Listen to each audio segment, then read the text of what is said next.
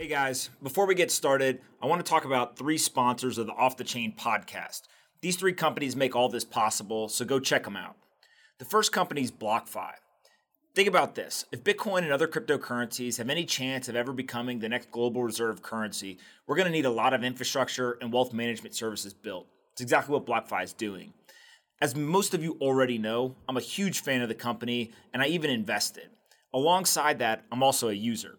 Today, BlockFi offers three products. The first is giving US dollar loans against your crypto as collateral.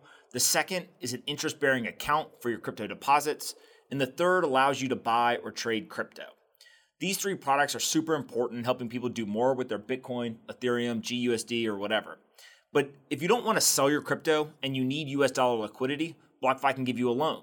Or maybe you're a long-term holder like me, but you want to earn some interest on your assets. Obviously, rates vary, but right now BlockFi is paying, I think, 6.2% APY on Bitcoin and 8.6% APY on GUSD deposits. Unheard of interest rates in the legacy fiat world. And as if these three products weren't enough, this is super exciting. But BlockFi recently sent an email to all their users, and they said that they're going to launch a credit card in 2020 that pays the credit card rewards in Bitcoin, rather than giving you cash back or loyalty points. A Bitcoin rewards credit card not only sounds dope, but should help more people earn Bitcoin for their everyday purchases too. So BlockFi's been a long-term supporter of Off the Chain podcast. I'm a huge fan. Go to blockfi.com/pomp and check them out. There may even be some discounts and surprises when you go. So go to blockfi.com/pomp, wink, wink, blockfi.com/pomp. Now the second advertiser is a new one for us, Unstoppable Domains.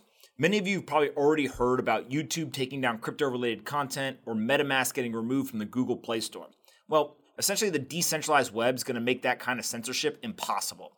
There are a lot of companies working on decentralized web, but one of the companies that I'm really excited about is Unstoppable Domains. They've created a way for anyone, even those without technical knowledge, to launch their own decentralized website. You can literally go to unstoppabledomains.com and use their .crypto domains to build a decentralized website. That website is then controlled by you and you alone. It is done the same way you control your Bitcoin, so you've got a private key. I've got a website set up on a decentralized storage, and now I'm the only one who can take it down. It allows me to host this podcast, a blog, or whatever else I want on the domain without worry of censorship or deplatforming. And if that wasn't cool enough, I can even get paid Bitcoin directly to that domain as well. So the reason why I like what Unstoppable Domains is doing is because this is how the internet was supposed to work. You can publish whatever you want online without anyone stopping you. The decentralized web is the future of the internet, and so you should definitely start paying attention to what's being built there. Head over to unstoppabledomains.com and go get your .crypto domain today. Again, unstoppabledomains.com, and make sure to tell them that Pomp sent you. The third advertiser is eToro, another longtime sponsor of the Off the Chain podcast. This company is probably the most underrated company in all of crypto, in my opinion. They got started in Israel and quickly built a massive business offering stocks, commodities, traditional currencies, and cryptocurrencies to users around the world outside the US. But last year, they finally launched in the United States and got started by offering cryptocurrency trading. Now, this isn't just any crypto exchange, though. eToro has pioneered two critical functionalities. The first is a concept called social trading. This essentially has two components to it. The first is that you can click on any asset on the platform and immediately get access to a social network or feed around one of those assets. Take Bitcoin, for example. When you navigate to the page, there are thousands of people sharing information, charts, graphs, and opinions about Bitcoin, its price movements, future outlook, etc. The same goes for any other asset on the platform. But then eToro came up with an even more innovative feature called copy trading. So let's say that when you find someone in those asset social feeds that you think is really smart or has a unique view on investing, rather than simply wish that you could invest like them, you can click the copy trader button and eToro will automatically mirror your portfolio to that trader's portfolio. So let's say that that person buys an asset, you automatically buy that same asset in your portfolio. Or if they sell an asset, you sell the same asset in your portfolio. So it's pretty cool to see a crypto exchange that has both social trading and copy trading all in one location. eToro is now up and running in the United States and continues to grow at an incredible rate. They're so impressive, I even invested in this one. So here's a little secret. eToro is actually larger than Robinhood, but don't tell anyone because that's not really that popular of an opinion here in the US. So head on over to eToro.com and sign up for an account. Let me know what you think about their social trading and copy trading. When you hit eToro.com, let them know that I sent you. They really, really hate getting customer service tickets and social media mentions about me, so you guys know what to do. And lastly, Off the Chain. Finally, don't forget that it's not only a podcast. I really enjoy recording all of these episodes, but I also write a daily letter to our investors. So most people would keep these letters confidential or private, but I allow anyone to subscribe to read the letters every morning. You can simply go to offthechain.substack.com and sign up today. All right, let's kick this episode off. What's up, everyone? This is Anthony Pompliano. Most of you know me as Pomp. You're listening to Off the Chain, simply the best podcast in crypto. Let's kick this thing off. Darius Dale is managing director and partner at Hedgeye Risk Management. In this conversation, we discuss the macroeconomy, monetary policy, the role of the Federal Reserve, China's economic development, Bitcoin's future potential, and the importance of financial literacy in today's world. I really enjoyed this conversation, and I hope you do as well. Anthony Pompliano is a partner at Morgan Creek Digital. All opinions expressed by Pomp or his guests on this podcast are solely their opinions and do not reflect the opinions of Morgan Creek Digital or Morgan Creek Capital Management. You should not treat any opinion expressed by Pomp as a specific inducement to make a particular investment or follow a particular strategy, but only as an expression of his opinion. This podcast is for informational purposes only. Known each other for a while. He may be the only person I know who I'm willing to drink with, talk macroeconomics, and then go on a football field and beat him. But that's a special place in my life. Thanks for coming to do this. Yo, it's a pleasure, man. You even have the swag on. Absolutely, man. I'm a Hedgeye. It's got the Hedgeye swag. Absolutely. All right, let's go through your background first, and then we'll get into macroeconomic stuff. You grew up where? Seattle? Yeah, so I was born in kind of a podunk town called East St. Louis. At the time, it was the murder capital of the United States. So kind of had my fun run-in with that old crowd. My family moved to Seattle when I was, I think I was 11 years old. And sort of got involved in sports and whatnot, and that kind of kept me out of those communities. We got to talk. So you, went to Seattle and played football only? Mm-hmm. Yeah, I played high school football at West Seattle. Shout out to Coach Burgaff, shout out to Coach Ruppke. Listen, man, come on. You can't be shouting out your high school team if they were scrubs. Come on. Whoa.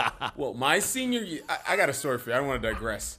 My senior year, we were the first West Seattle high school football team since 1954, I believe, to make the Washington State playoffs. And you want to know the last play of the league city championships they called?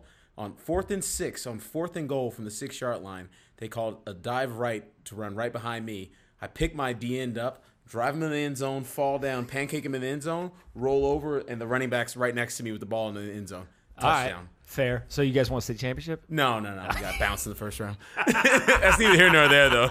That's neither here nor there. Listen. We climb the mountain doesn't matter how big the mountain is, right? Absolutely. All right. So you ended up going to play football at Yale. Mm-hmm. Why Yale? I heard that school sucks. Yeah, it's funny. Another funny story there. So my family, I grew up, very poor, for lack of a better word. We didn't even have the internet in high school. And this is back in the day where you just didn't have any exposure out, when you don't have the internet. And certainly I don't think a lot of people in the younger generation can empathize with that now, but information was not ubiquitous back then.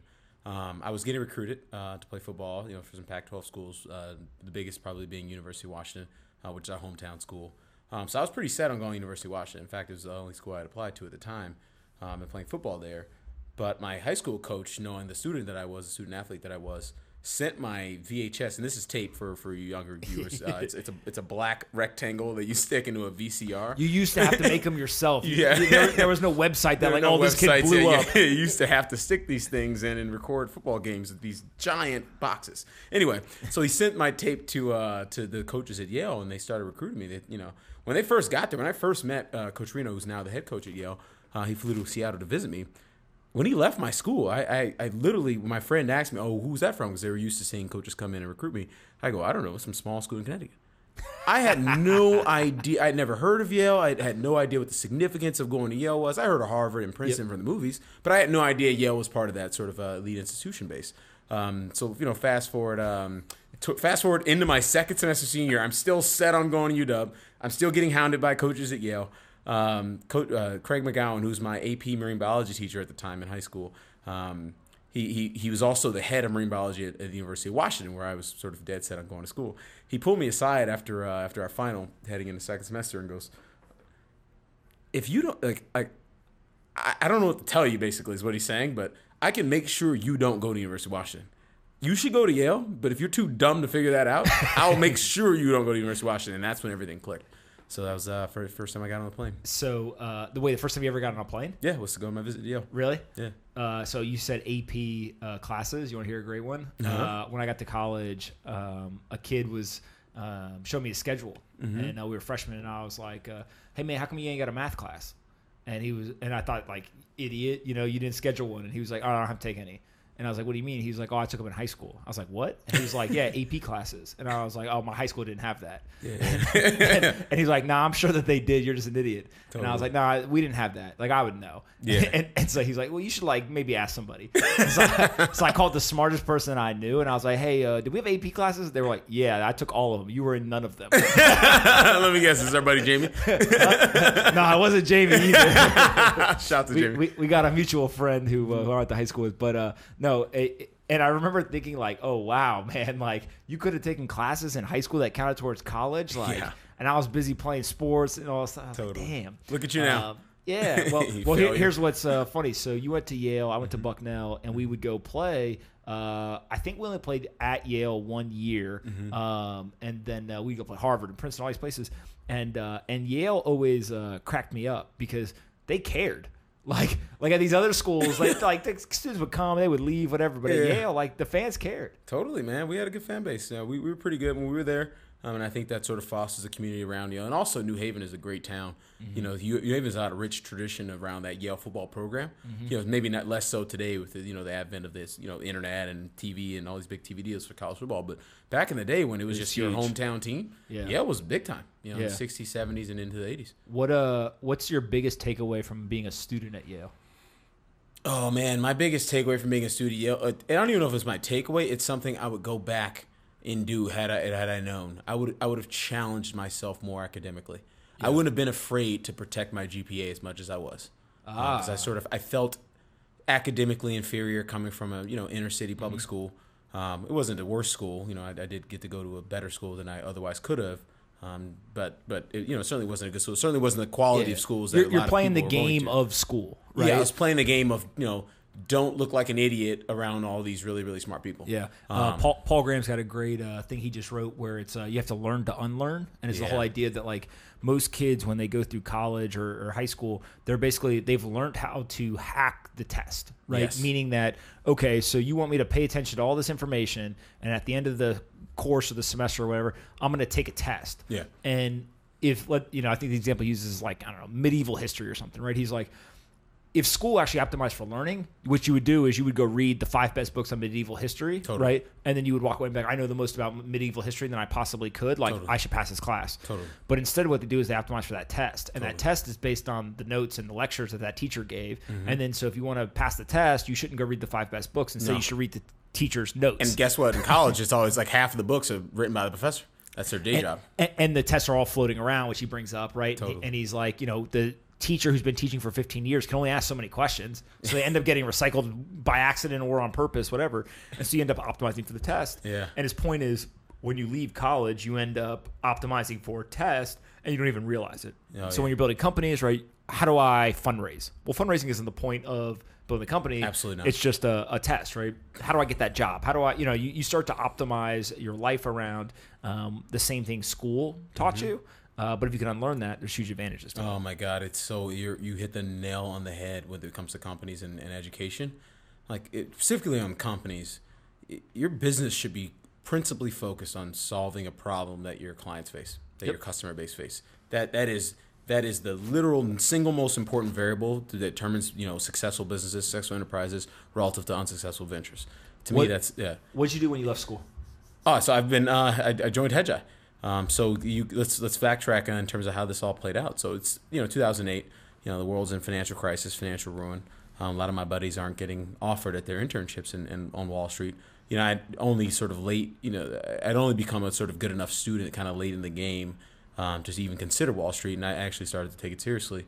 But I kind of missed that whole sort of Goldman Sachs internship, whole ordeal. So for those that aren't aware, the Wall Street get an internship, participate in the summer. That starts heading into your junior year of college at the latest. Go to Brother Jimmy's on the weekend, right? Or Sidebar. Yeah, whatever the new hottest intern bar is. Mm-hmm. But it's pretty competitive. It's very competitive, and that starts. A lot of these kids have been being groomed for life for these kind of opportunities. I wasn't even aware that the opportunities existed. Yeah. But once I became aware, they became very interesting to me. However, I was, sort of just kind of late to the curve. So, kind of kicking the tires, trying to look for an off-beaten path to get into the financial services industry. I actually saw an ad in the YDN, the Yale Daily News, that says we're hiring. It's a full-page ad. I mean, I'd never really seen an ad in the YDN. And it was by Hedgeye CEO Keith McCullough at the time. This is back in 2008. Says we're hiring because no one else was hiring on Wall Street. And Hedgeye, he also went to Yale. He's a Yale hockey captain in '99, and he said, look, I'm going to start a company. I think he was 33 or 34 at the time. Mm-hmm. I want to start a company. I have a vision for where research is going to go. Independent investment research is going to go. I have a vision for the mediums in which finance is going to sort of change in terms of the communication mechanisms and delivery mechanisms of information. I think that's going to change, and I need a bunch of young analysts that I really can't afford at Wall Street rates to come work for me. And so I was part of that first cattle class of analysts, kind of, I guess, the longest surviving one. Yeah. Others have gone off to business school, done some really great things around the world. But, I certainly sort of... What'd you guys do when you first got there? Like, what was his pitch to you? Well, its pitch to us was, I'm employing you. This is 2008, 2009. So that was the first pitch. But secondarily, it was an opportunity to work at a startup. Mm-hmm. It was an opportunity. I'm a partner now. I'm, the co-head of the macro team with Keith. And, I've been at Hedgeye for 10 and a half years now. And the opportunity to build something was the pitch. Mm-hmm. It wasn't going to be lavish. I mean, I remember plenty of days where the heat in our office where we were working, we were right on the Ellis campus. So I kind of lived in New Haven for 7 years or 3 years after college before I moved to New York. It wasn't glamorous, but it was awesome because you could just see the wheels starting to turn as our collective knowledge base grew, our client base grew, and our feedback loop grew. All those things kind of grew exponentially over the years. Yeah. And so talk a little bit about what you guys actually do, and then we'll get into the macroeconomics and what you guys are seeing this year. Yeah, so Hedgeye at its core is a sort of distillery of industrial-grade investment research.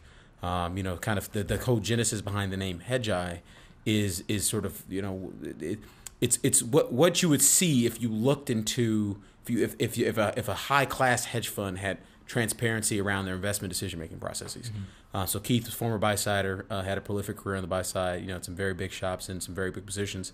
Had a really successful career and really during his non-compete when Carlyle Blue Waves venture blew up, he basically said, I wanted to recreate my team. I want to recreate my process, but blogging is just as easy as managing money, if not more. There's no competition in the investment research sphere. I mean, you talk about the people he's competing with, on TV, and it's not much better, on the sell side, in terms of the traditional banks and brokers, if only because of their conflicts of interest. So, what we're trying to do is effectively show world-class process in terms of investment decision-making and then share that process with, institutional investors, hedge funds, mutual funds, pension funds, and then we touch sort of investment advisors. We touch retail investors. There's a product set and a product solution for each of these people and a price for each of these people, and it works, and it's a great business. And so as you guys do that, talk to me about what is the deliverable? Is it hey, we've done work on this asset class in this country. Here's how we view it. We're thinking that long over the next 6 months is a good idea. Here's the product to actually get that exposure.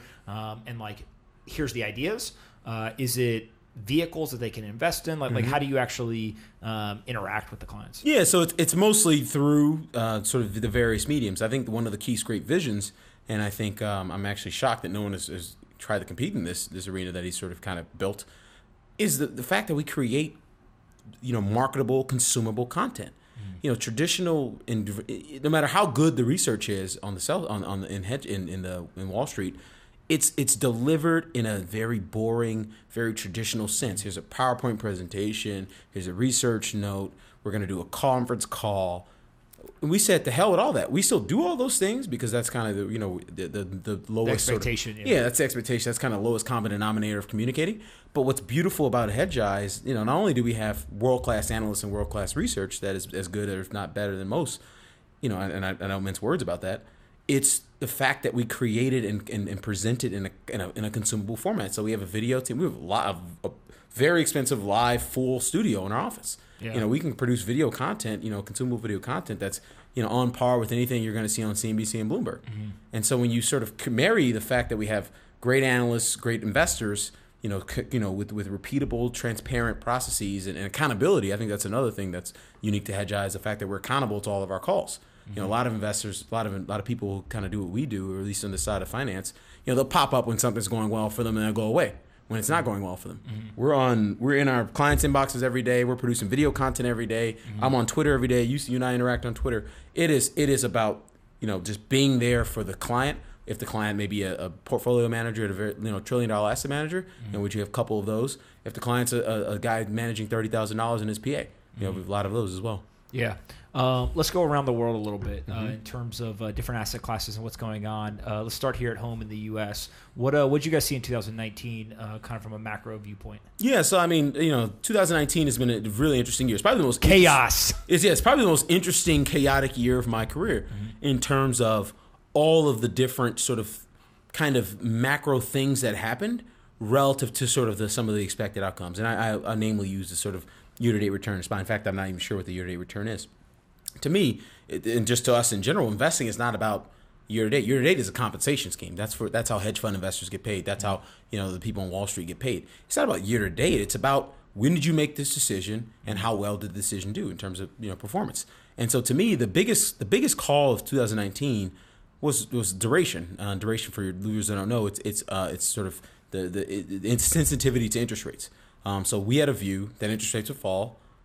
Going back heading into Q4 of 2018. If you recall, for those who are in finance, you couldn't have a conversation in finance if that wasn't prefaced with, okay, so rates are going to 4 to 6% on the 10-year. What do you do from there? Mm-hmm. We stopped that conversation dead in its tracks and said, okay, the economy is about to inflect in rate of change terms. Inflation's about to inflect in rate of change terms. And it's very likely that bond yields get cut in half from here. That was a great call. But all the things associated with that making that call were also great calls, like being long housing, being long gold, being long the dollar. Dollar tends to go up when financial conditions are tightening, things of that nature. So that was a good year for us in that regard. I wouldn't, it's probably a mixed year in terms of calling stocks because, I think, we definitely got the sector and style factor exposures right, but I don't know that we were sort of as exposed to sort of the quote-unquote year-to-date return if we could have been. But we certainly weren't exposed on the downside in Q4 of last year. We actually made the call that the market would crack and be led to the downside by more cyclical sectors and style factors then. Got it. And so how do you think about, let's just call it all of the Federal Reserve and the geopolitical / just political stuff going on in terms of like the instability or the uncertainty, right? So you've got I'm worried. You've got a president that is raging multiple trade wars, right, Yep. or at least threatening multiple ones and engaging in some of them. You've got a Federal Reserve that has chosen to cut rates, right? It looks like QE forced to cut rates. Okay, so explain more. Well, the forced to cut rates. So the Federal Reserve tends not to do what the bond market's suggesting. So you go back into what kind of catalyzed the rate cut and heading into the first rate cut in July. It was a summertime swoon in May. It was a degradation in economic data. And it was the rise in credit spreads that we saw in the second quarter of this year. The Federal Reserve, Jay Powell, don't forget, is worth $100 million. He's worked at Carlyle. He's a private equity guy. His singular first and foremost job as Federal Reserve Chairman is to make sure the credit cycle continues to work.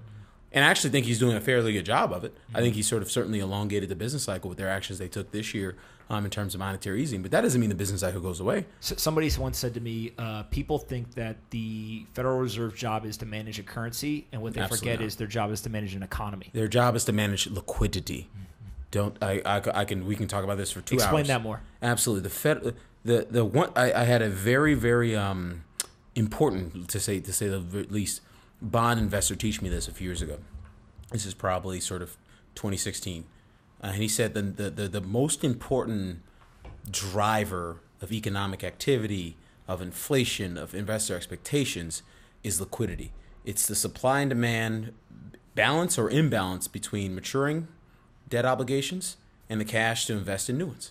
Or so the cash from the maturing ones and the supply or the lack thereof supply of new demand for credit.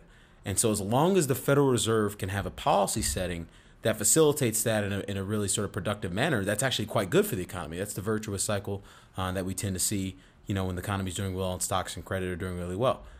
When that breaks, and it's hard to, a lot of these are private debt instruments. It's hard to understand when that could potentially break. And a lot of times that breaks just as a function of investor confidence. Investors, if they think interest rates are headed lower, they're more likely to hoard cash. They're more likely to sort of be in defensive assets, and it's less likely to sort of extend credit. And so the sort of credit chain, and we can talk about repo as well, because I think this is what's happening in the repo market as well. I think that whole process gets there's a wrench gets thrown in that process when the economy slows, because people start to get nervous at the margins. Repos. Repo. Oh man, this is my favorite topic right now. To me, let's take a step back from repo and then dive into repo. Repo is only cool to talk about like once every 3, 4, 5, 6, 10 years. They call it the plumbing of the financial system. No one ever talks about the damn financial system it's plumbing. Like where are these pipes going? This is the point of the global economy. The world economy is a dollar credit based economy, for better or for worse. Like we can argue to 6 ways to Sunday if that's a good thing or a bad thing. It's a inflationary currency that's Federal Reserve with the fractional reserve system. Credit all based. Those are all secondary considerations beyond the statement. The global economy is based on largely dollar denominated based credit, and most of global trade is not only financed but also settled in U.S. dollars. My theory on that is because we probably have the biggest guns, we exert the most coercive force around the world. That could change, but I'm not making that call. So you take this back to the problem in our repo market. The repo at its core is really just overnight lending. It's people with cash that want to earn a yield and sort of lend on a secured basis to either repo transactions or sort of money market funds. Money market funds actually funding the repo markets. It's people with cash in terms of this, the liquidity in the credit system meets the demand for credit. It's that. So when there's less of that cash coming in for people who need the cash, who need the repo to sort of lever up. I think of like big hedge funds. A lot of these big hedge funds, sort of rely on repo to sort of grow their balance sheet. So they might have a need for leverage to gross up, but they might not necessarily be an incremental supply of cash. And the reason there's no incremental supply of cash is because the U.S. dollar is so strong. The Federal Reserve, and this happens before every recession, the Federal Reserve takes the benchmark interest rate for the world's reserve currency, for the currency that all trade and credit is settled in globally, higher than all the other benchmark interest rates. And that creates a series of a ton of distortions as it relates to the, sort of the supply and demand for credit. There's $14 trillion of dollar-denominated credit off balance sheet, like not in the U.S., not issued by a U.S. Domiciled sort of borrower. That credit has to be financed in dollars. Like the banks who issue that credit, the hedge funds that issue that credit, the insurance, the pension funds that issue that credit, they have to finance in dollars. So when the dollar goes up, their ability to finance in dollars gets curtailed at the margin. So they have to issue FX swaps, all these things, and that's draining cash out of our repo market. And this happens every time ahead of a recession, because what it's really telling you is that monetary policy settings are too tight for the liquidity. It's creating a supply and demand imbalance at that sort of integral juncture between cash and credit demand. And so, should people be worried about what's going on in the repo market, or if it persists?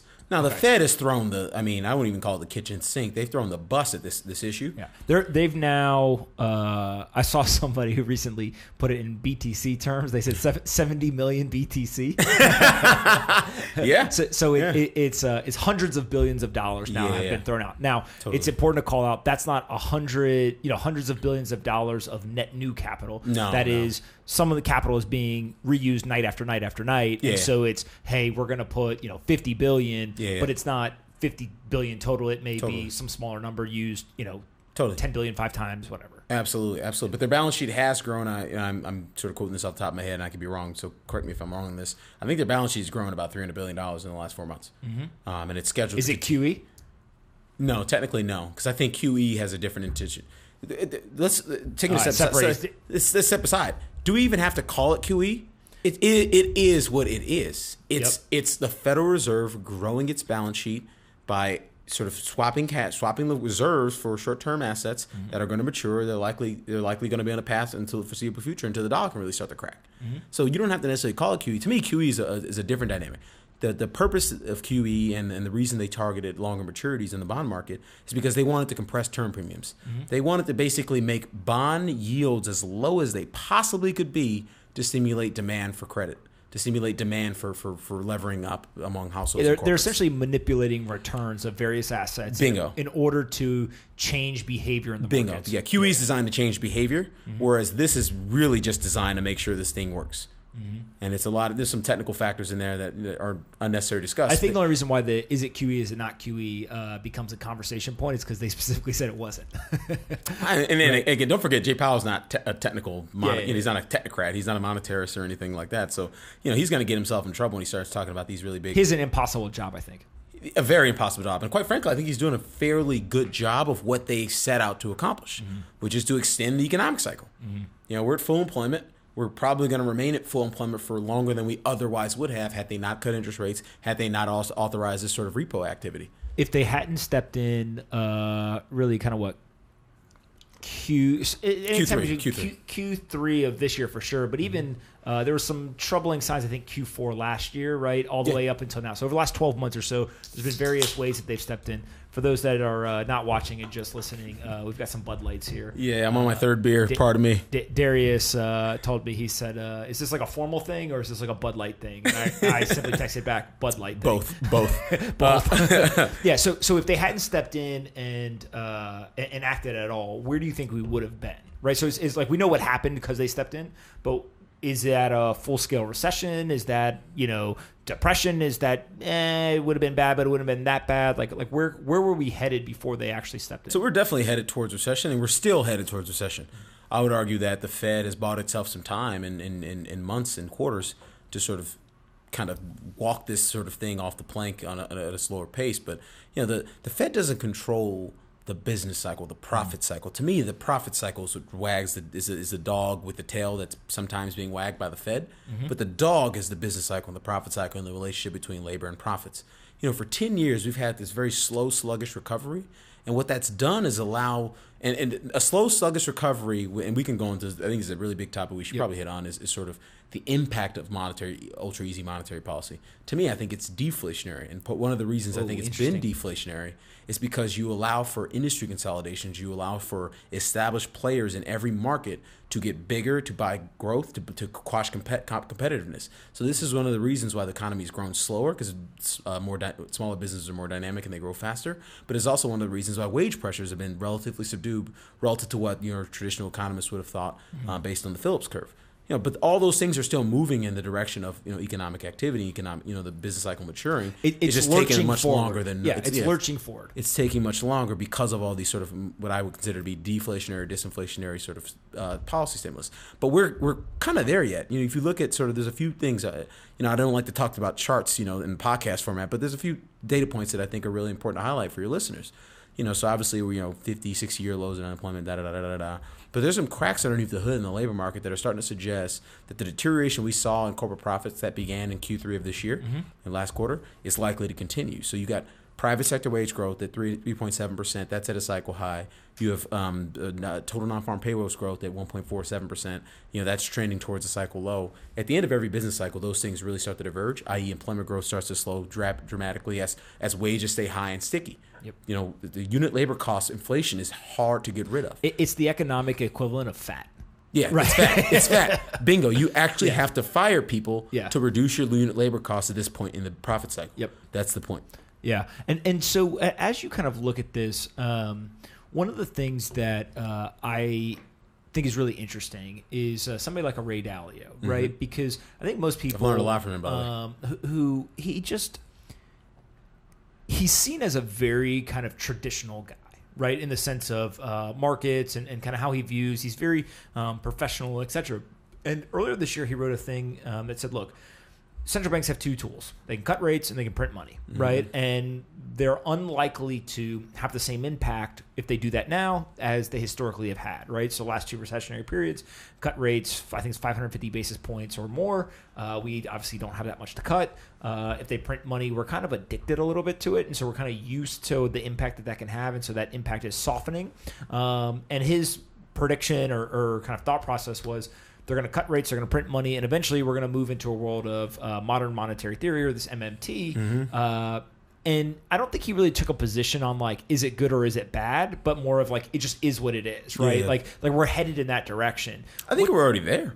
Okay, explain. I mean, don't forget that one of the things that catalyzed the spike in repo rates in the Q3 of this year was the fact that the Treasuries, when the Congress authorized this sort of increase in the debt limit, it allowed the Treasury to start to reissue bills again. They have a very heavy bill issuance calendar for the second half of the year, so it started to drain cash out of the market. You know, the Treasury, the big dog eats first, and this is how finance works. So when the big dogs start draining cash out of the market, you know, repo rates started to spike, and the Fed said, "Oh my God, there's not enough dollars to go around for the Treasury to get fed, for foreign commercial banks to get fed, you know, for foreign hedge funds to get fed, for our own commercial banks to get fed, you know, the ones that aren't flush with reserves, and they tend to be pretty concentrated." So I think what the Fed's doing is effectively acknowledging in so many words that U.S. budget deficits are really big, and they're draining a lot of cash from the system. But what's also draining a lot of cash from the system is that foreign international banks, commercial banks, and all these different players, they also want to extend assets in dollars because dollars have the highest yield. So now they're draining cash from the system via FX. There's all these different things happening in and around the market that are a mere function of the Federal Reserve's monetary policy setting being too tight for the supply and demand balance of liquidity and the demand for credit. China. What's going on there? Love China. China's in a secular slowdown, man. So China's been slowing for 10 consecutive quarters. Okay. One of the most important metric we track in the Chinese economy, which is the nominal growth rate of secondary industries, that's the China dream. That's the urbanization. That's all the stuff that kind of touches that stuff. And it peaked at 14% after the Shanghai Accord. Shanghai Accord was their massive fiscal and monetary stimulus program that we saw in 15 and 16, mostly through 16, and led to the highs we saw in growth, both in China and globally in 17. They peaked in Q1 of 17. They've been slowing ever since. They're effectively from a signaling perspective in terms of their communication, but also from a signaling perspective in terms of their monetary policy settings. They're just managing a slowdown. So like every 6 weeks you'll hear they'll pump maybe 200 billion CNY in open market operations, or they'll lend this medium term loan or whatnot. And this is the way the PBOC manages their liquidity policy settings.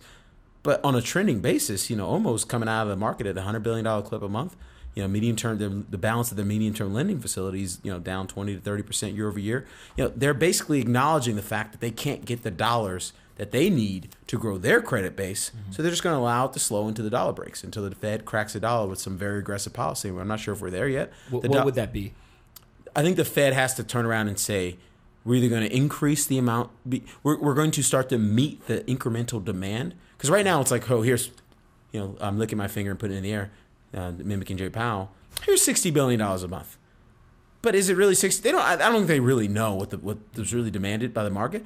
I think what would be an incrementally dovish step is saying we're going to automatically increase our sort of our supply of bank reserves to take out liquidity from the market, or to supply liquidity to the market rather, commensurate with the step ups in demand. Or they can actually start to move out of the maturity curve and say we're explicitly targeting term premiums. We want to do this whole QE thing again. How much demand do you think is unmet right now? I don't know. What are we talking about size wise? So I haven't done this analysis myself, so I don't want to put too much stock in it. But I did see a paper floated around the street. Clients push us, email people's research all the time, and they kind of want to get our take on it because we have a very quantitatively oriented investment framework, and we can talk about that some other time. But they want to see how this what some of these sort of key takeaways mean in the context of our quads.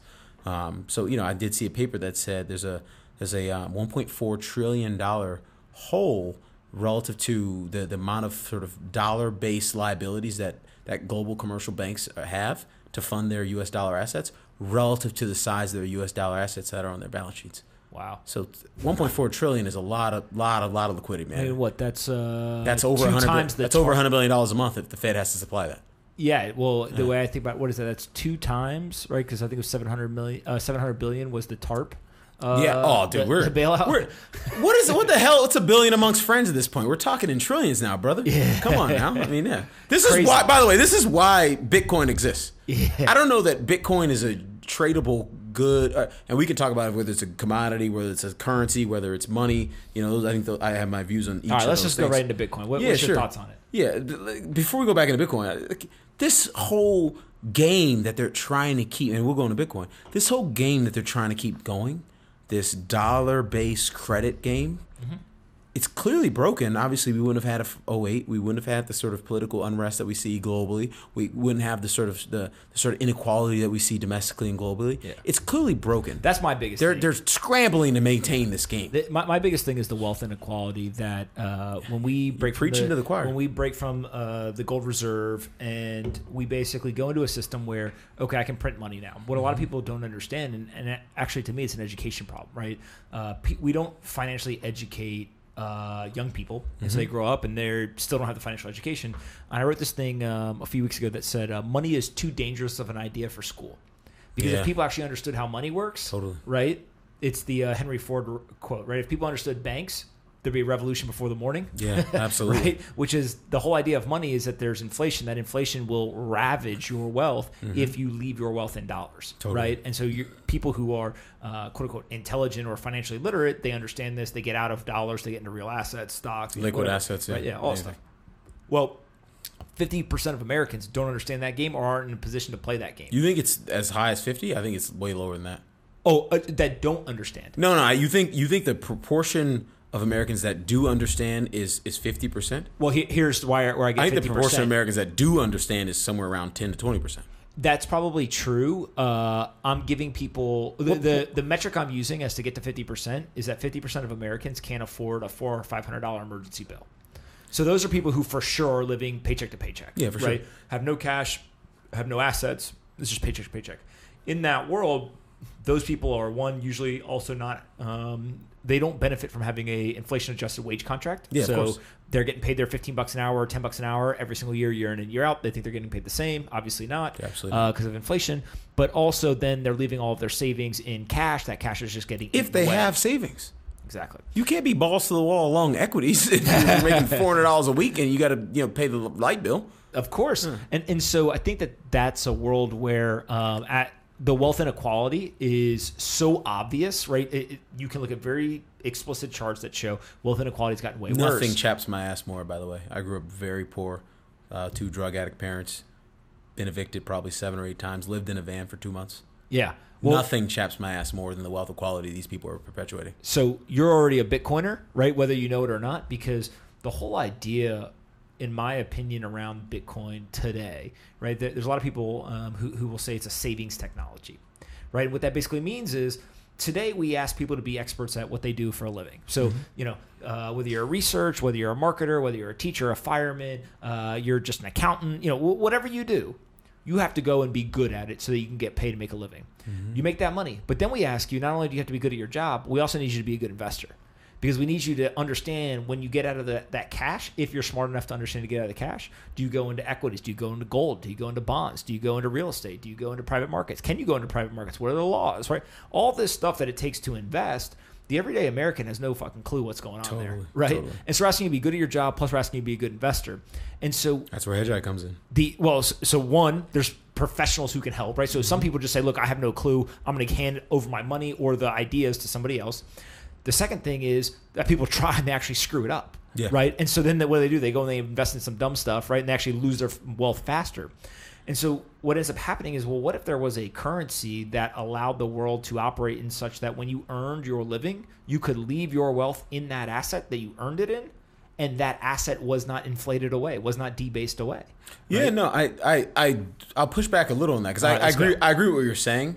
What I disagree. Nobody ever comes in here and pushes back. I want some pushback. No, absolutely. And again, it's coming from the perspective of someone who kind of like, not from the perspective of someone who's deep in the knowledge of crypto and Bitcoin, but more just someone who's kind of deep in the knowledge of kind of how the global economy works. Bitcoin can be one of 3 things. It could be a commodity that you speculate in, and it has a use and an end use and a cost of carry and a cost of production. It could be a currency, a medium of transaction, or it could be money, which is supposed to be a store of value. Like gold was money gold and silver were money for the vast, vast majority of human history. Why do you separate money and currency? Because money is a medium of exchange.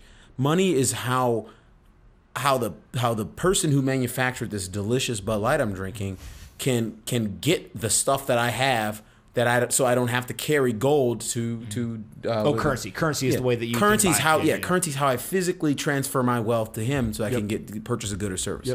And money is my ability to purchase that good or service.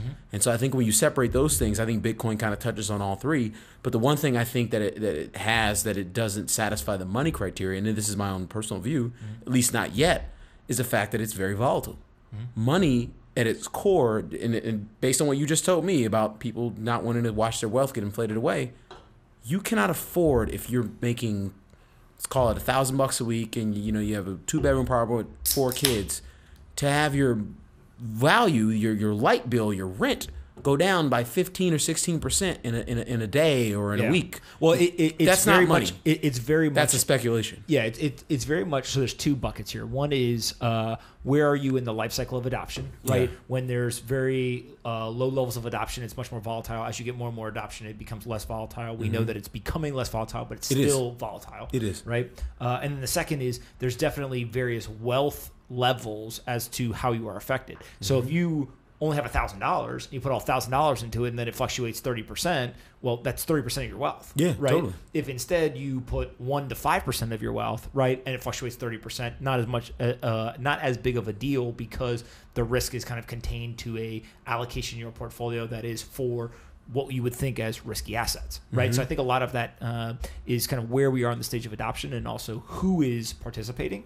But quick question. yes. Why? And this is a very dumb question in the context of you your know way listener more base. about the macro economy than I do. I probably know more about Bitcoin than you. So Probably. You're being very modest. You're one of the world's leading experts in blockchain. Darius is Satoshi. All right, Anyway, so what I don't understand, and this is more just this, take me out of the don't talk to me about the white papers and all that stuff. Yeah. Take me to like the whiteboard explanation of why the price of Bitcoin changes at all. Okay. So, a couple of, again, relatively elementary or simplistic things, but still important to state, I think, is just to remind people about price. So, one, price is a function of supply and demand. Of course. Right? 2 is it depends on what you price the asset in.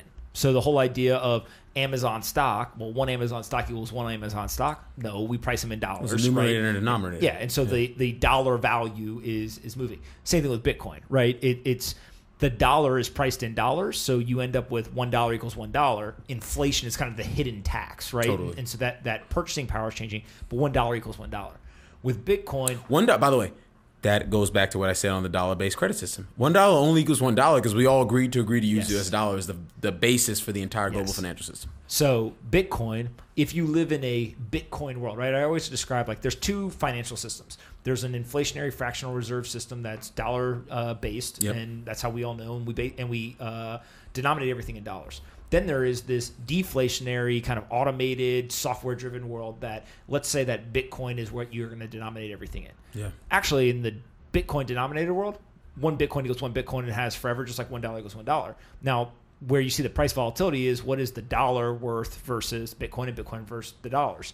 And so there would be some people who argue, I'm not going to argue this, but some people would argue that the dollar is being devalued against Bitcoin, right? Yeah.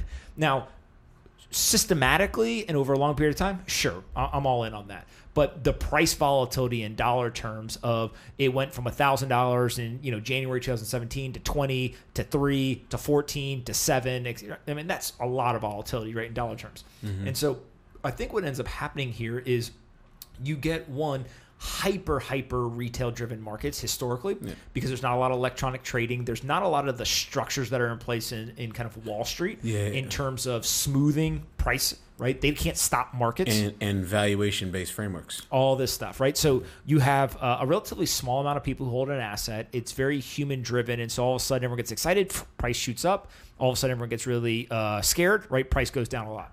So that's one aspect of it. The second is like the price discovery of this thing is it's kind of natural, right? If you would think about it, hey, there's this new asset, it's 10 years old. Yeah. People are trying to figure out what is it worth, right? Gold, we pretty much know, right? Totally. I mean, gold over a 10-year period, it's basically not moved, right? It's kind of, it has had fluctuations in between, but for the most part, it's been like dead money for about 10 years. Totally. When you look at Bitcoin over 10 years, it went from $1 to $90,000 in the last decade, right? I mean, nuts in terms of if you put $1 in and what it's worth today, right? So you bought $1 of Bitcoin 10 years ago. Today, that $1 is worth $90,000, right? Huge in terms of price appreciation, right? Or Bitcoin appreciation in dollar terms. But it's all because people are trying to figure out what is Bitcoin worth. Totally. Right? And I don't think anyone has an answer yet. Now, the one thing that I do think is really interesting is, so we go back to what's happening in repo markets and Federal Reserves and demand, and liquidity, all stuff. We don't actually know exactly what they're doing from a supply. Like you or I couldn't tell anyone how much dollars is being printed today, right? Now we can look at bank assets and we can kind of triangulate. It's hard, man. But we don't know an exact number with 100% certainty. They're hypothesizing 3-month T-bills like 5, 6, 7 times. No one knows. No one knows. That's why the Fed is flying in the dark. Yes. Yeah. Second is, I'll even give you a better stat. I forget the exact math. My partner Mark knows it. But there's the Fed has been trying to guess the next quarter's GDP for like 248 times or something. Yeah, they've never got it right. The Atlanta Fed, which was the biggest sort of advent in Federal Reserve history. This changed the way we think about forecasts. We're doing this nowcasting thing. And by the way, we've stumbled some of their ideas in terms of developing our own nowcasts, which are far more accurate. The Atlanta Fed's nowcast, and mind you, and I have a lot of respect for these people. They're really smart people. They have a intra-quarter tracking error of 240 basis points on a number that can basically be 0 to 300 basis points. It's crazy. It literally, this quarter, on November 13th, their Atlanta Fed tracker went to 0.36%. Now it's 2.36%. Like that, if as an investor, I mean, maybe that's great if you're an economist and you're a PhD economist. That is shit for an investor. I don't know if I can use profanity. Yeah, you can. Yeah, sorry. We're drinking beers. You literally Bud Lights. Sorry. But all right, so here's the thought process. If we don't know the supply of dollars, right, we can guess and get close, but we don't know for sure. Mm-hmm. And then we don't know demand either. So there's a bunch of models that let's model supply and let's model demand. But basically what we're doing is we're guesstimating on both of those things, and we come out with price, right, or what the output of that equation is. So supply, demand, we end up with a result. With Bitcoin, we know with 100% certainty one side of that equation. So we know supply. Today, 1,800 Bitcoin were created and put out into circulation that previously were not in circulation. Mm-hmm. That happens every single day for 4 years. In May 2020, it's going to get cut from 1,800 to 900, right? And so that supply schedule is known, it's transparent, it's predictable. When you add in the fact that if I can know with 100% certainty the supply schedule of the currency, now I just have to worry about modeling the demand side, right? So thinking about the future value of something. Well, let's say that you and I are really bad. We're just as bad as the economists, the Federal Reserve, et cetera. And all we say is we're going to be super simplistic about it. We're simply going to take the rate of demand that has occurred for the last 11 years, and we're going to extrapolate it out with no rate change. Totally. So no increase, no decrease. We're just going to say it stays the same. We could be wrong on that, but just saying that. As you do that, what ends up happening is because you know the supply with 100% certainty and you just extrapolate out, what you get is a continued increase in dollar terms of the value of Bitcoin because artificially supplied asset demand increases. Well, the US dollar value is going to go up. Totally. And so I think this is where you see folks in the macro economy world, right? They're too smart. Like, I'm convinced that most of them, they're like, it can't be that easy. They're a lot smarter than I am. Right? That's for sure. They're literally like, it can't be that easy. Totally. But if you go back to just the pure basics of supply and demand, what occurs is that's the value, right? And this is the key piece. The value is pretty well documented in terms of a lot of these models and stuff because you have one input that you know with 100% certainty, and you can just extrapolate demand. Totally. The price is what's volatile. The price is what's volatile, and the price is quoted in the unit of something else. Yes. And this, to me, is the fundamental. I don't want to use the word issue because it's not flaw. An issue. It's actually not a flaw. No, I'm looking for a more elegant word. I think this is the fundamental problem that Bitcoin and crypto in general still need to solve. And there's two problems. One, you have to decide whether or not you're trying to usurp the dollar-based credit system or you want to compete alongside the dollar-based credit system. Pick your poison. If you want to usurp the dollar-based credit system, then you can no longer quote your price in dollars for obvious reasons. So I think that this is the biggest difference between Wall Street and the hardcore Bitcoiners. The hardcore Bitcoiners are denominating things in Satoshis, which is the smallest unit, right? Think of it as pennies or whatever, or BTC. Yeah. The finance, I want to put it in a portfolio with a bunch of other assets, etc. It's dollar-based all assets. Dollar denominated. Yeah. And so what's interesting, and I don't have an answer for this, can it be both? Can it serve? Well, here, can it serve one purpose for one community, and another community basically takes that same asset that's serving that purpose in the Bitcoin world, and then dollar denominate it and have it serve a purpose for them as well? I actually think it can. What I don't know is how does that perform in down markets? How does that perform in these other economic type cycles, not just the longest bull market in history where basically every asset's going up into the right just because we're printing things to the moon. Well, and also, let's play a thought. You gave me a thought experiment. Let's play a thought experiment where the dollar is no longer the asset that settles global trade, that settles global credit, but also, by the way, probably somewhere between 500 billion and $1 trillion in global derivatives. Oh yeah. If the dollar gets replaced by anything, I don't care if it's Bitcoin, empty cans of Bud Light. If anything, there will be chaos. There will be wars. There will be death. There will be people scrambling to replace the system. There will be big guns and tanks and nuclear bombs. This is the problem with, and again, I don't want to use the word problem because I think there's an elegant solution here that is well above my pay grade. But if you want to usurp the dollar-based credit system, you got a hell of a lot of hate to bill and a lot of really angry people with a lot of big guns. Well, it's basically you're essentially taking away the power. You're taking away the power of government. Yeah, they have a vested interest in remaining in power. So this is where you get deeper down the Bitcoin rabbit hole, right? Which is I don't think this is deep. I think this is topical. Well, so there's two components that I think most Bitcoiners either one believe or think is a higher likelihood chance than people would admit. So not necessarily saying it's a 90% chance, but just saying let's say everyone thinks that this is a 1% chance and they think it's 5%, right? Or what whatever. is the chance here? Well, let me tell you what it is, and then I'll tell you what it is. So the first is the separation of state and money. So exactly what you're talking about, right? Oh, yeah. The state, one of the most powerful weapons it has is the fact that they control the currency, but even more so the United States controls the global reserve currency. Yeah, totally. Right? We've done a fantastic job of weaponizing it, all this stuff. Yeah, we do. There's also a lot of noise internationally that people want to get away from the dollar-based system. Good luck. Whether it's Russia, China, Iran today was talking about it, et cetera, right? Good luck. You know who the world's, I don't want to cut you off, the emerging market world's largest dollar-denominated borrower is? Venezuela. China. Oh, China. Oh, yeah. China. These guys can't get off the system. Yeah. Well, so that's one piece of it, is this separation of state and money. The second piece of it, though, is every global currency. Yeah, give me another one. Absolutely. We're just going to go through. I'm on my third. He's on his fourth. I'm on my fourth. He's on his third beer. Is every global reserve currency that has failed for one of two reasons. It was debased away, or there was conflict, and they tried to extend themselves too far. Well, and somebody else basically, your country has all of the power because you have the currency. I come in, I basically kill all of your people. Now I'm in charge because I'm the most military power, highest military power. You need now guns. I put my currency in place. So debasing the currency, every country in the world today is already doing that. Right now, they're doing it in a very controlled manner. Right, it's all these things, but every single currency that is a fiat currency is being debased away. So that's kind of, the countries are doing it to themselves. They're eating themselves alive in a very slow manner that could last hundreds of years. Right? By the way, one quick thing, and I'll let you keep going. It's impossible to run a fractional reserve banking system and not perpetually debase. Of course. That's the whole point of the system. Exactly. When maturing credit, you need somewhere to put the new money. You need inflation. You need growth because there are more people coming down the pike. There are more people with needs and demands for homes and demands for goods and services. This is once you start that, once you let the can out of the worms or the worms out of the can, you can't put them back in. Absolutely. So that's one piece of it. The second piece, though, is, and this was a thought I had about 6 months ago, whenever I wrote it. In the physical world, the most powerful military has the most guns, the most soldiers, the most, the best airplanes, the best ships, all this stuff.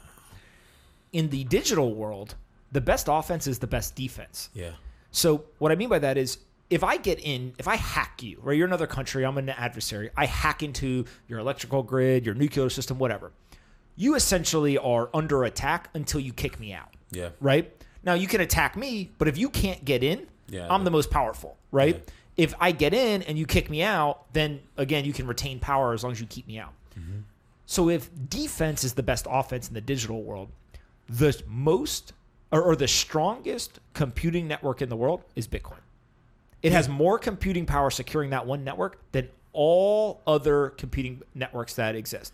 So there's nothing more powerful. Can I push back on that a little bit? Because one of the things I thought is so fascinating about Bitcoin is just the sort of the energy intensity it takes to mine Bitcoin. Yep. What if you cut off Bitcoin power supply?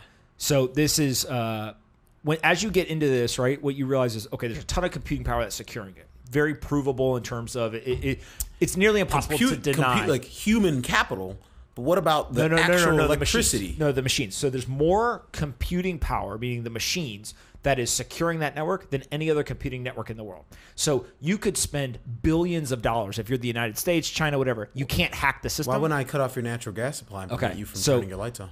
Because, and this is the key piece of Bitcoin, you couldn't. You couldn't do this any other way than the way that it grew. It's so decentralized, meaning that there's so much computing power in each area of the world. You're right. There's no one to attack. Well, here's what the United States says. Cool, we're going to shut off all electricity in the United States. We don't know who's mining, who's not. You would have to do that. We're going to you would target large-scale mining or large-scale consumption even if you operations. cut off everyone in the United States, Bitcoin would continue running, right? Now, let's say that two countries said, hey, we're going to do it. So the U.S. and China. It requires unprecedented global coordination, and you would never get that from any It's nearly impossible. Right. You already have the two largest geopolitical powers in the world beefing, and they're going to keep beefing until even if they goes away. agreed to coordinate along with a bunch of other countries, Bitcoin network still keep running. On this. Right. Exactly. You know what I think they're going to do, What? and our demographer know-how is really thoughtful on this topic. I'm sort of sourcing some of his ideas. Governments are really good at playing copycat. If this shit works, they're gonna want to. Well, they're gonna take all the greenbacks out of my wallet and out of your wallet, and they're gonna transition them to a digital currency. Yep. And I'm not sure whose technology they're gonna steal or if they're gonna enlist CIA types to create this, but we're moving in the path of Federal Reserve wanting full control over the quantity and price of money. Right now, they have partial control over both. Yep. Well, and this is, I think, where there's this guy, Alex Gladstein. I'll send you a bunch of his stuff. So he's the chief strategy officer of the Human Rights Foundation, right? And so his life has pretty much been dedicated to what you and I would consider more philanthropic and kind of socioeconomic issues, et cetera, but in foreign countries. So things around freedom of speech, independence, self-sovereignty, et cetera. But not here in the United States for the most part, usually somewhere else.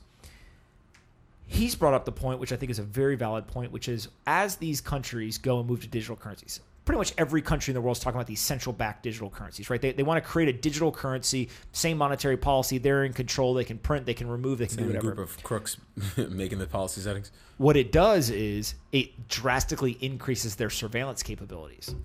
Of course, that's the whole point, right? You take cash out of the system. Now I know where everything is. I increase my tax revenue, all this kind of stuff. Totally. They're very incentivized to do this, by the way. And so when that happens, Bitcoin is the only digital currency that has the pseudonymity, right, or the anonymity, depending on how you use it, and has the security to withstand state-level attacks, and is not geographically constrained in terms of centralization, etc. And so what it's going to do is it's going to be the only way that people can opt out, use digital money without providing the surveillance capabilities to the state. So I completely agree with that, and this is cool. We're digging now into like Revelation in Bible terms. This is it's called the mark of the beast, and I genuinely believe, and my brother's a biblical scholar, or at least now he is.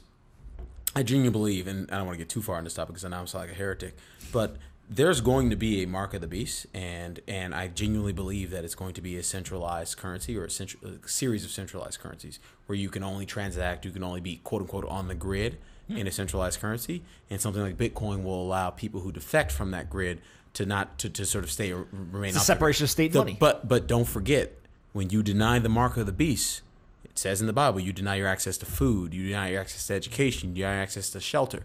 You're basically choosing to live in the wilderness just so you can, quote unquote, maintain your purchasing power. I don't know how many people are going to choose to do that. And by the way, this is written thousands of years ago in the Bible. That may be the fairest argument against Bitcoin, right? So people always ask me two questions. What's the best argument against it? What's the most likely reason why? And mind you, I'm not arguing against Bitcoin. Yeah. I'm just playing devil's advocate. But what's the best argument against it is actually Bitcoin does exactly what people think it's going to do, and nobody cares, or it's too inconvenient. Right, so basically, even though it's better technology, blah, blah, blah, stuff, it's just too inconvenient. People don't care, right? They're not going to change. They can't mentally shift from dollars to BTC. All that. I don't think it's a mental shift. I think you can't. There's going to get to a point where you can't physically shift if you want to maintain your status quo. It is possible. Your status quo that's being eroded by inflation. Yeah, it is definitely possible. So that's one. Two is, what is the most likely cause that it fails? It's actually a self-inflicted wound. I don't think it's going to fail. Well, so the developers end up creating some kind of bug, et cetera, right, that could fail. To me, that's the biggest risk. It's not state-level attacks, all this other kind of stuff. It's just somebody makes a mistake. Right now, the beauty is that the process is pretty thorough, right, and quite extensive in terms of reviewing code, et cetera, and so it's unlikely that it happens. But to me, that's like the biggest issue.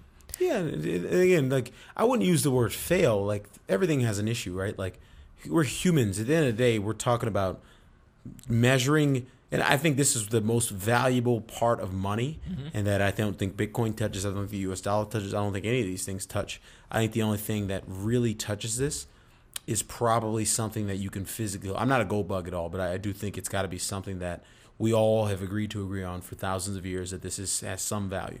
And this is why I think gold is probably the purest form of money, is because money is really just a unit of human time. I'm basically amalgamating. You're a Bitcoiner. Yeah, I'm neither of these things. I need to do more research to figure out what I think I want to be in long term. But I think there's a reason for all of these things in your portfolio. And I don't want to say portfolio like I'm trying to invest in this. Yep. I want to say like in your life portfolio. Yep. Like you need, like when I pay someone for something, it's not because I want it. It's because I'm acknowledging that it took him time of his perpetual human life that will eventually end to create this good or this service. So I'm transitioning some of my time for some of his time. So the best thing that I've told people that gets them immediately to realize that Bitcoin has value is one currency, which is the dollar, is inflationary in nature, and so it promotes consumption. Yeah. Right. Get out of this. Buy things. Buy things. Totally. When you go to a deflationary structure, right, with a disinflationary monetary schedule, all of a sudden you're incentivized to save. Yeah. You're incentivized. My time is very valuable. My time is valuable. Pay me this, and I'm going to hold this, right? Because that's how valuable my time is. Totally. And I think that mindset shift is really, really hard for Americans, right? Just because it's consume. Yeah. But also too, it's that. driven by the dollar, right? And the structure. Agree with that. So I think, look, you're going to do more research. We're going to bring you back, and you're going to be a full-born Bitcoiner, because I can already tell you think a lot of the same things that Bitcoiners think. I think you just haven't spent the time yet, right? To be frank, I mean, I've thought about. I mean, I'm a conspiracy theorist at heart. Yeah. Who do you think Satoshi is then? I don't know enough about Bitcoin to say. I mean, I know who that is supposed to be. I don't know that we know who he is. Okay. I think it's a concept, to be totally honest with you. Yeah. I think it's probably a group of people. But I think it's supposed to represent, like, hey man, you're looking for me. I don't exist. That's the fucking point. Marty Bent is a guy in the Bitcoin world, and he used to work at Barstool Sports. So he's a cool dude, and he calls it the Immaculate Conception. Yeah. Right. It's a religion. Money's a religion. Right. All this is religion. I'm wearing for the reviews. I'm wearing a gold chain, and the reason I'm wearing a gold chain is because when I grew up. All the people that had societal value to me wore gold chains. And these are rappers, these are athletes. Unfortunately, I'm not from the kind of communities that, thought people like Bill Gates or people like Jeff Bezos had societal value. I didn't know who those people were. I didn't have the internet. So to me, that is what's valuable to me. But value is a transferable it's a transferable concept, and it's a non-transferable concept. And what I mean by that is you can pay someone money to do something for you, or currency to do something for you. But also, what's also valuable to me is like I have a letter from my girlfriend. That's only valuable to me. So you'll love this. One of the things that I'm fascinated by is the cultural icons that you and I grew up with. We're about the same age, and I remember like very distinct moments growing up. So the first is when Jay-Z's Big Pimpin' came out, and he had the music video on the yacht, right, with the girls. I'm not gonna lie to you. 2 days ago in the shower after the gym, I sort of was mimicking Jay-Z's dance in that video when the song came on while I was in the shower. In the shower, not kidding. This is 2 days ago, by the way. So we share a lot of the same So Big cultural Pimpin' was a big moment. The second was Nelly, Country Grammar. Yep. And you just heard that initial. Oh man! And everyone just stood up in the room. Everyone kind of looked out. Yeah. You look around like, okay, who's the available chick in the room? You. So that was the second. The third was first time I ever skipped school in high school. Carter 2, Lil Wayne came out. Oh my God, man. My buddy was like, hey man, Carter 2 came out. I was like, what's that? He's like, it's this fire CD. I was like, I'm there. And we went and skipped school and went and bought it. So those guys, right, who were these like cultural icons, right, Allen Iverson, all this stuff. Now what's happened? I even throw Michael Jordan, like all these guys. For our era, this is our era, by the way. We're there's a early to mid-30s. There's a very direct line in the sand where half of them made horrible financial decisions, right? If you look at Allen Iverson, Lil Wayne, all these guys, because they didn't have any coaches. Zero. You grow up in these communities. There's no one saving and investing money. money. It's not even about how I spend money. It's I literally don't know how to invest money. I don't know how to open a mortgage, start a mortgage. I don't know how to open an investment account. I don't even know who to call if I want to fucking buy the stock market. So, it's literally a lack of resources and education. Take those guys, and on the other side of the line, Puffy, Jay-Z, right? All these guys who, Jay-Z's a billionaire. You know what the difference is between them? They What? surround themselves with really intelligent people. Absolutely. One of my favorite things is that Jay-Z and LeBron James, both when they got first hit it, called up Warren Buffett and said, I need to come see you. You're supposed to be the smartest guy in the world on this thing. Tell me what to do. That's right? the difference. LeBron James, 18-year-old kid, who by the way, to me, Legend. He never got in trouble. That's my point, right? Like 18 years old, he was 16, I think, and he was on the Sports Illustrated cover, the Chosen one, all this stuff. From 16 years old till today, he's played in the NBA now for 17, 18 years. The most minutes ever. Right? The dude, you've never heard affairs, fraud, no tax issues. The worst thing you can hear about LeBron is that he's too nice of a teammate. That's the worst. This guy let J.R. Smith get the ball in the NBA Finals. Like, my man, like, this is how that's the worst thing. And so carry on. But again, I agree with your point. And so when you look at that, that's somebody who, by the way, grew up with a single mother. Yep. Right? I actually think the last scandal he was involved in was when he was in high school. He somehow got remember he got like the 2 Mitchell and Ness jerseys and like a Hummer or something. Like, it's not a scandal. There was something that happened, and all of a sudden was freaking out. And so what did he do? He just said, just take it back. Like, I didn't, whatever. If getting stuff for free is a scandal, then who are all these, like, and I'm not even going to be gender biased, anything. There's a lot of people who are much younger than me who clearly don't work and earn the same level of income that people like you and I make that live in our buildings. And I'm like, how do you live here? And I don't mean like they shouldn't live there. I mean like somebody's paying your rent. And this is a very New York City thing, but it is what it is. So my favorite by far is the individuals that at Ohio State took their cleats that they owned and sold them and got in trouble for it. Oh, and the tattoo thing?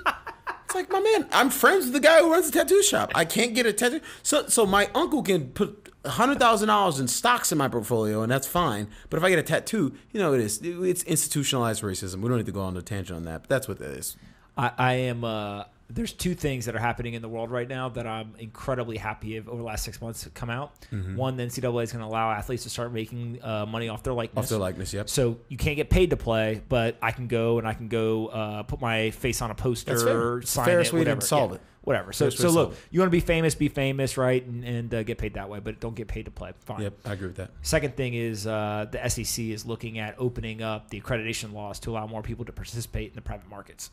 Say that again. The SEC's open. SEC is so. I got this. So you no longer have to be an accredited investor to do a private deal. They're going to change the way that they define accredited investor. Like lower the threshold from $1 million. So that would be part of it. We'll see if they do that or not. But the biggest piece is that it would be education based. I agree. Take a test. I've yet to meet somebody who doesn't agree with that. Yeah, totally. Just take a test. Just take a test. If you got no, by the way, no one's gonna want your $30 on a take private. They're not gonna want it. But if you can, if they actually want, you can crowdsource $30 at a time. You and I can go on Twitter and raise $2 million tomorrow if we needed to. So I wrote a thing literally today that basically says accreditation is violating the American dream. It is. And is discriminating against millions of Americans based on wealth. Yeah. It's definition. But tell me, guess who writes the tax code? It's Congress. Shocking. Everybody in Congress is a millionaire. Everybody in Congress is a vested interest in keeping the game going the way they designed it. They all wrote books. None of them did insider trading. No, yeah, of course. All right. Listen, before we wrap this thing up, I got to ask you, aliens and dinosaurs. What's up? Believer, non-believer? Oh, yeah, I definitely believe in dinosaurs. I don't think you can in dinosaurs? All right, so here's my question on dinosaurs. You can argue with. every dinosaur you and I have ever seen pretty much looked the same. So when they say pterodactyl, we know what that looks like. T-Rex, we know what that looks like. I think those are renditions. I disagree that they look the same. I think what we saw. No, we've both seen the same model of what they tell us they looked like. Yeah. They could be wrong. I disagree that the model is accurate. That's what I'm saying. So my big question is, and I saw this meme on the internet. Now I'm fascinated with it. You think that the dinosaurs had hair?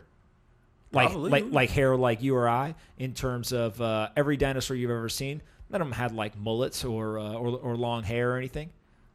Think about a dinosaur you've seen that had hair. None of them. Again, so I'm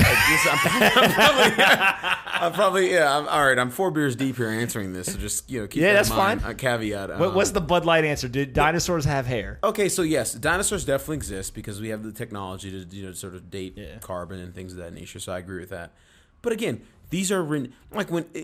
I used to collect rocks as a little kid. I mean, I'm telling you, when I said I was poor, I was very poor. We didn't have anything going on at home. I would literally go outside when I was like 5 to 10 years old and just find cool rocks. Rocks that I thought were cool. I know shit about them. You couldn't look them up on the internet. There was no internet back then, at least not for us. But when you grab things out of the ground, it's not like just one dinosaur its bones are perfectly preserved in the position it died in. It was thousands, if not millions of years ago. You're going to get 2 or 3 bones most as an archaeologist, and you have to freaking imagine what goes where, what it's supposed to look like. These are all renditions based on artists and archaeologists and their imagination. So give them some credit for trying, but don't necessarily say that's what a goddamn Tyrannosaurus Rex will look like. We don't fucking know. The New York Post had an article the other day that basically said that there's wide-held belief in the scientific community that dinosaurs became extinct because asteroids hit the Earth. So there's this big asteroid impact and a bunch of dinosaurs died. That's false. Well, that's what science believes. So what the New York Post wrote an article, which, by the way, credit to New York Post for doing hard-hitting journalism on the science. They found a report that basically said now there's this study that shows there was a very large volcanic eruption and there was increased mercury levels, which they believe actually was leading to the extinction of dinosaurs before the asteroids hit. And so they basically were calling bullshit on the science community, which I found quite funny because they're both wrong. And the reason nobody knows. And I was going to say, the reason they're wrong is not because that's not what the actual occurrence was. It's because no one fucking knows. Yeah, exactly. It's like, don't present anything as and this is one thing that we were, to take this back to finance and whatnot. And I'll end with a question. I have a secondary question for you. And we're still talking aliens. We're still talking aliens on. But before we truly conclude, I'll go there.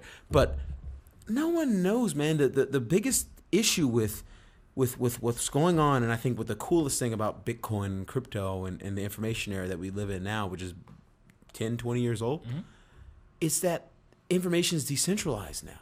Not just currency and money and commodities, it's information. Think about where I am. If I graduated with what I knew coming out of college in 1989, I would be a freaking janitor.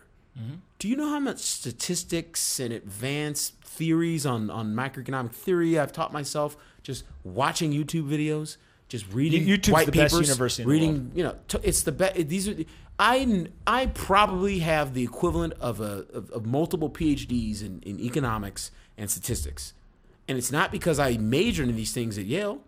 It's because there's information is now ubiquitous, and I can go learn it, and I can teach myself and learn at my own pace for the last 10 and a half years. Do people get mad if we both together put YouTube PhD in our Twitter bios? I am one of the YouTube PhDs, and I'm proud of it. Yeah. I'm absolutely proud of it. Because it's a self-starter aspect. It's actually helped me. It's actually helped me. If I actually graduated from Yale knowing everything I should have remembered from economics and ivory tower, macro and micro P, all this gobbledygook that they preach, I would be fucking terrible at investing. These people don't understand how the real world works. They understand how their models work. And that's a very different thing. So I'm actually quite blessed to have grown up in this information age and sort of self-taught myself the shit that actually matters. Because there's only so much stuff that actually matters. That's one of the great contributions Ray Dalio has made to our industry is that, hey, man, you guys are looking at all this crap. You're all being macro tours, but these things actually matter. I couldn't agree more. Speaking of things that matter, aliens, real or not? Again, this is one of those things we have no empirical evidence to prove, so the concept of real needs to be massaged a bit, right? They're real they're real in the sense that if people believe they exist, because all of this is just... Is there intelligent life outside of Earth? I'm very religious, so I believe, if God's not on earth, then yes. But again, we don't need to talk about religion here. Let's go back into a more sort of existential concept. Something is only real in the human sense if a human can observe it and or believe it. Agreed. If a human being can observe and or believe it, or actually, I'll take it the other way around. If a human being can observe it and or believes it, then it is real because there's no other plane. We only live in this dimension. Yeah, it's our perspective. It's our perspective. We're viewing, hearing, touching, tasting, feeling things. Mm-hmm. If there's no other plane where something can exist that we're not touching in one of those senses. So to answer your question, yes, everything that people say is real, that they truly believe is real, but it doesn't necessarily mean you can observe it empirically. Yeah, so you have to separate those things. What you're basically talking about is if aliens were invisible and they were all around us, but no one ever realized it, there was no scientific proof of it, etc. So you just have to find out what you mean by real. Is it real because someone believes it, or is it real because there's an empirical evidence of it? Do you believe that there's intelligent life outside of Earth other than religion? I believe it because other people believe it, but I don't personally believe it. There's obviously no empirical evidence. I believe aliens... Sorry, take this back. I believe aliens exist because other people believe aliens exist. Not so because you believe in the mental image of aliens more so than like an alien. Yes, there's no other plane to discuss. We only live in this universe. There's no thing. If someone in this universe thinks aliens exist, then we have to acknowledge that aliens exist because we're talking about it right now, aren't we? Facts. Aliens do exist. I talk about it every day. You and I are talking about aliens right now. So the reason why this question I ask every podcast episode is because one day I was laying in bed and I was like, fuck, you think aliens got pets? Oh, my God. Jeez. You were laying in bed and thought of that? Randomly, and I turned to Plynn and I said, hey, you ever thought about if aliens have pets? And she's like, go to sleep. By the way, I don't know if you guys all know. I'm sure you posted on Twitter, but you just got engaged to...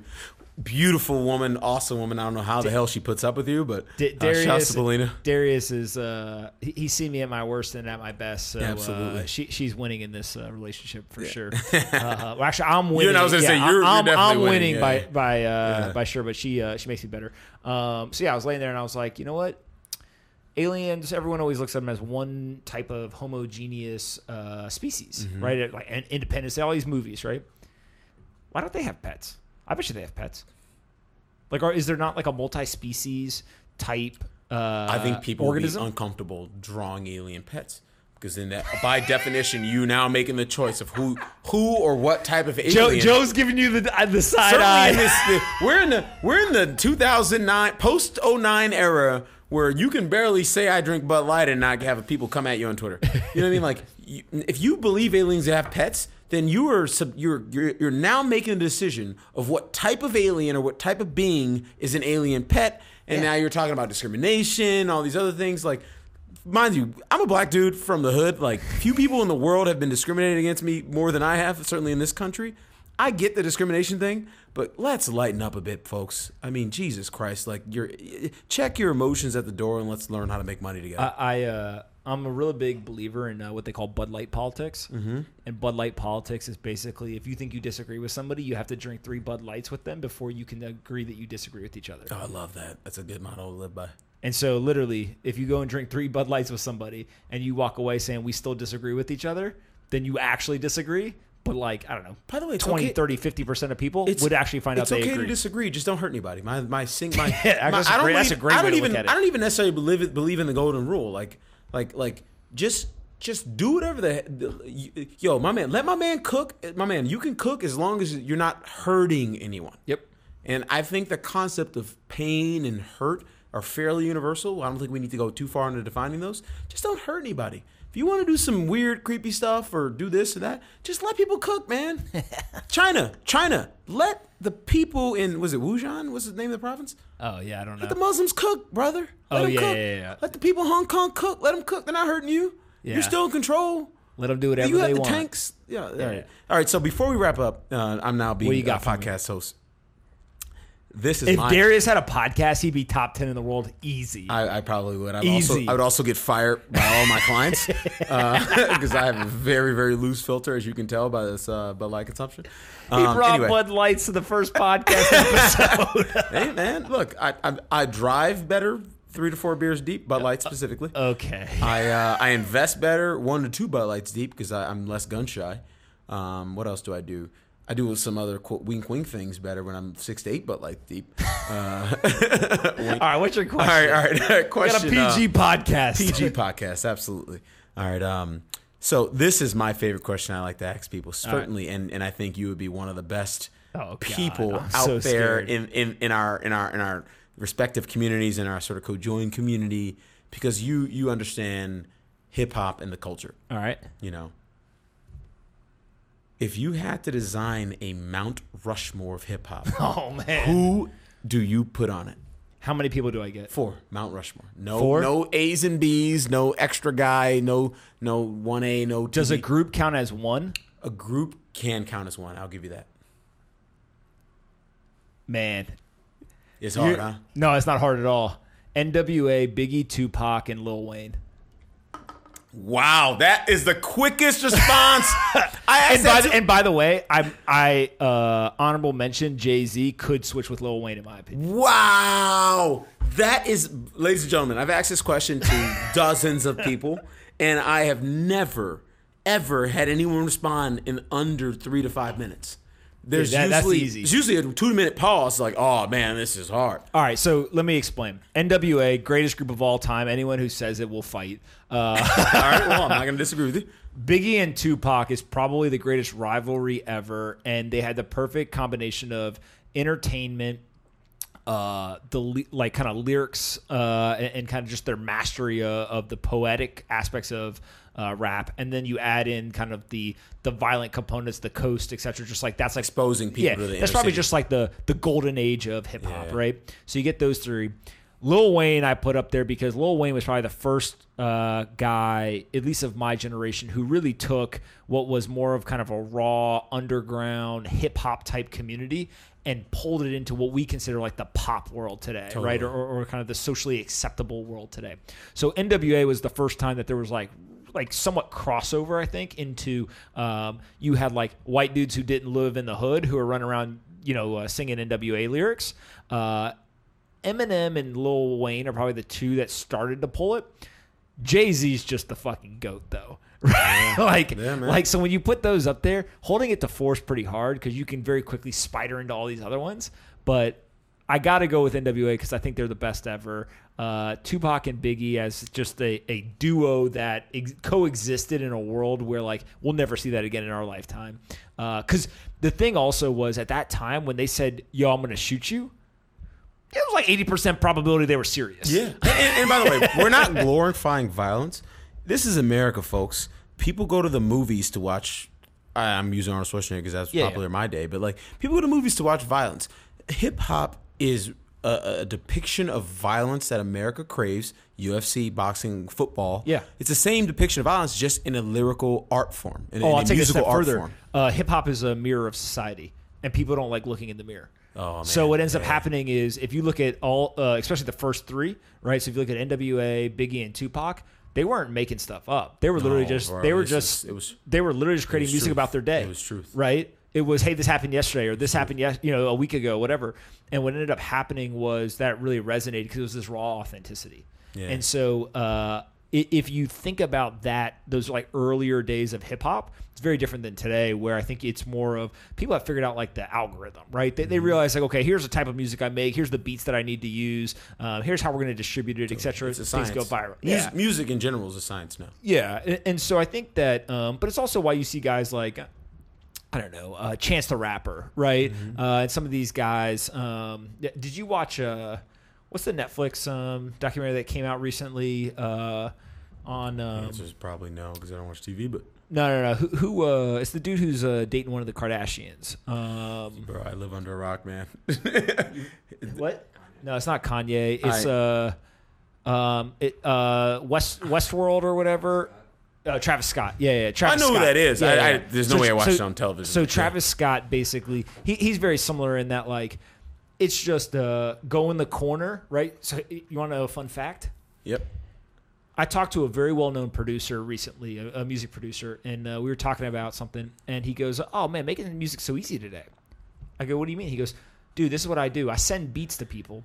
They literally like are on their tour bus, or they go in the bathroom at like a rest stop or something, and they record the lyrics on their phone, like literally go to like voice memo. Oh my God. Email it to him, and he takes that voice recording and then mashes it up, and bam, you can have a hit song. There's so much technology to change it now. And I said, "Excuse me?" And he goes, "Oh yeah, dude, I could just hit up 3 dudes and be like, yo, give me a verse. Here's the beat." And literally, they're just recorded on their phones and then send it to him. Then he can mix it all up, and then you got a song that nobody ever saw each other. So literally, everyone was in different locations. They just send them the files. And just to quickly interject, what you're talking about is the information age, the technology age. It is just quicker and easier to do everything that human beings used to toil and struggle over. So guess what? To me, that's deflationary. Because you need less things to change that unit of time for. I'm going to end with, you got to answer, who's on your Mount Rushmore? Oh, okay. So, because I know you thought about it. Oh, I've definitely thought about this. This to me, it's one of the coolest discussion topics out there, and hopefully it starts a good debate on Twitter. I think you have to decide what your Mount Rushmore is. And no. I'll be quick. You have to decide what your Mount Rushmore is. My Mount Rushmore are the people who were the 4 most relevant people in hip hop, but not necessarily the 4 most relevant people in hip hop according to one generation. Because I do think now that we're seeing guys like Jay-Z turn 50 and we're seeing Diddy and Jay-Z be billionaires, we have to acknowledge that on the other side of that, there's a whole community of people that are 14, 15, 16 that are listening to hip hop and have no freaking clue where those 99 bricks went or 96 bricks went. You know, that's a Jay-Z reference. And they don't even know where those bricks are or where they were. But so anyway, my point is Marcy Projects. Is Marcy even projects now? It's probably like a nice community. That's what happened in my neighborhood in Seattle. Not to digress. Anyway, so Jay-Z, obviously. Yep. Jay-Z was huge in the 90s. Arguably one of the 2 or 3 best lyricists ever in hip hop. In terms of raw talent, the most raw talented MC, second most raw talented MCs. The next one's the most raw talented. Jay-Z's the most raw talent because he didn't write anything down. He was very unique in that sense that he can come in and there's many savage. There's many recollections of him. Like when him and Cam did Welcome to New York City, he said, Cameron said, quote, Jay-Z walked in there, heard the beat, and in 6 minutes he was walking out of the studio. He laid down one of the most classic hip hop songs of all time in 6 minutes, just thinking in his head and freestyling. So I know you didn't listen to the episode, so I got to tell you. So the music producer I was talking to is Ryan Leslie. Harvard guy, right? Grammy nominated, etc. We're talking about something else. Yeah. But he came in and he did an episode, and he told me a story about Jay-Z. So he was one of the producers on the Jay-Z Kanye album, right? And they were in Australia. And while they're in Australia, Jay-Z woke up. He did like the Oprah show or something in the Sydney Opera House. Then he took Beyonce on like to some location. They did whatever. Goes through the whole day. They have dinner, all this stuff. They start recording music. It's Ryan Leslie as the producer, Jay-Z as the artist, and there's like an audio engineer sitting in the living room in this house they rented in Australia. It's 3:00 in the morning, and Jay-Z's just going hard, all stuff. And all of a sudden, he stands up and he throws his headphones off and goes, "Who the fuck is gonna catch me? Who's gonna catch me? I'm Jay-Z, and look what I'm doing now." Yeah. And the whole thing was, it didn't matter how much better he was than everybody, he was still hungry. And this is 10 years ago, 12 years ago now, right? In 2007, 2008, whatever. And Ryan Leslie says, that's when I realized Jay-Z's different. Yeah. Right? And so it's the same thing. He didn't write anything down. He could walk in and be out in 6 minutes. Like, it's crazy. And by the way, he learned this skill, and he de-glorifies it now as a responsible father and respected member of our community, of the U.S. American community. Mm-hmm. He's like, man, like I had a lot of spare time sitting on project benches selling drugs.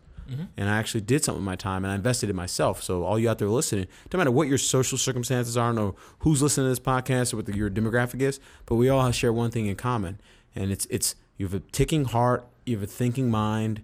Use that to your advantage. Facts. It's like you and I wouldn't be here if we didn't use those to our advantage and take advantage of the resources that we could pull towards us. Of course. And then as we got further and further along, the resources grew and they become better. So anyway, let me finish this. All right, Jay-Z. You're gonna hate me, or a lot of your folks are gonna hate me for this, and it's not a personal preference, but I'm gonna go Eminem. Oh, he's definitely up there. Yeah, okay, good. So I personally, he's top 10 all time. I think he's the most talented rapper, lyricist of all time. No one has ever rapped like him. Yeah. Big L. It's hard to refute. It would be hard to refute he's not top 3 lyricist. Yeah, so Eminem would tell you Big L is the best lyricist. Yeah. I would tend to agree with that based on my personal preference. But Eminem has a substantially longer discography, unfortunately, because Big L was murdered. Substantially longer discography at what was the peak and probably continues to be the peak of lyricism. Dude, they made a movie about him. Yeah, the purest form of rap, man. Yeah, and so like, and also that's beyond the point. That's me arguing from the perspective of a hip hop head. Don't forget what he did for rap music.